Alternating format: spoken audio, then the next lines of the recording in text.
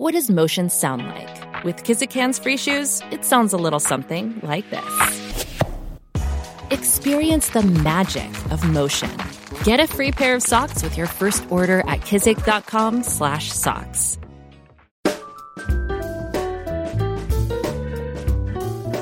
Welcome to another summer minicast of A Way with Words. I'm Martha Barnett. You know how Grant and I treasure all of our dictionaries and reference works like the Dictionary of American Regional English. But there's nothing like hearing reports from listeners about their real-life experiences with words out there in the wild. Take Fred, a traveling preacher. He called us recently to talk about an odd word that he'd encountered in the hills of Appalachia. I'm calling you about dittlers, baby chicks. What? When I moved to eastern Kentucky, I learned what I thought was a new word, and now I have discerned that it must be a regional word. The word is dit or dittler. I'm not sure which would be the primary word and which one would be the derivation, but it simply means baby chick. Now, how are you spelling that, Fred? And it's how I spell it. I've never seen it in print. I spell D-I-T for dit and D-I-T-T-L-E-R for dittler. D is in dog. D-I-T-T-L-E-R. And this means baby chick. Is it only for chickens, or what about baby geese or ducks?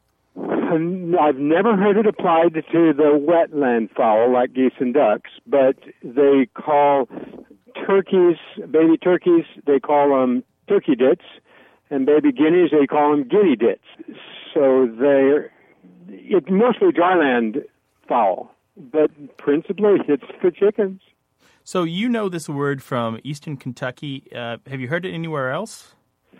No, and I have been searching. I moved here in '86 and met the word pretty soon. I've been kind of testing the boundaries on it. I've gone fairly well to the west. It's very strong, of course, in the section of Kentucky that Virginia V's down in beside. But when I start moving farther west, people don't know the word as well.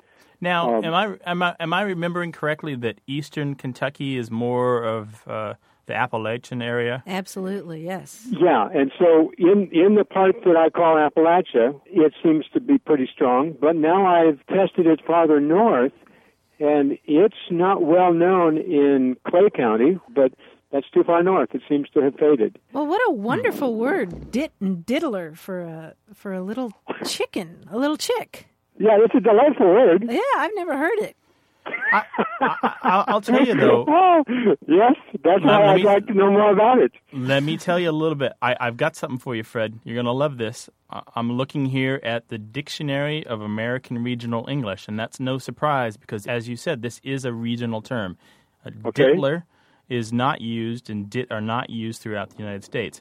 But the difference that I'm seeing here is that the spelling that they use in the Dictionary of American Regional English is diddle, D-I-D-D-L-E, and it's not diddler but diddle. And then there are some other variations. There's dib, D-I-B, and dip, D-I-P, and dibby, D-I-B-B-Y. And all of these can mean a baby chick or a duckling. Or the ducklings. And the reason I asked about the mountains of eastern Kentucky is because according to the Dictionary of American Regional English, these terms are pretty much specific to southern Appalachia. Southern, okay. You see, so when I start getting too far north, it loses it. Yep, it's funny, your field work really is exactly how a dialect researcher would go about it. That's exactly what they would do. They would travel around and do little samples here and there to see if words were known. But what's even more interesting is that, there are a couple glossaries here online that I can see. They were collected during the 1800s, and they were for East Anglia in England, that is Suffolk and Norfolk counties. And this is on the eastern part. So it does have English roots, good. Yep, yeah. The word diddle appears there and means young ducks. And so it looks like we can say for pretty sure that these words came from that part of England.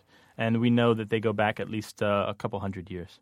Well, when it comes to collecting words in the wild, you may not be as thorough as Fred, but if you've come across an interesting one, by all means, tell us about it. Call us anytime at 1-877-929-9673 or write to us. The address is words@waywardradio.org. And if you just can't wait to compare notes about a word you've encountered, stop by our discussion forum and talk it over with fellow word nerds. You'll find those conversations at waywardradio.org/discussion. Hope you're having a good summer, or if you're listening from the Southern Hemisphere, hope you're having a good winter. For Away with Words, I'm Martha Barnett. Support for Away with Words comes from WordSmart, the vocabulary building software. Improving your vocabulary, reading comprehension, and critical thinking skills will increase your chances for success. Learn more online at wordsmart.tv. And from iUniverse, supported self-publishing. Is there a book in you? Find out how to publish it at 1-800-AUTHORS or learn more online at iUniverse.com.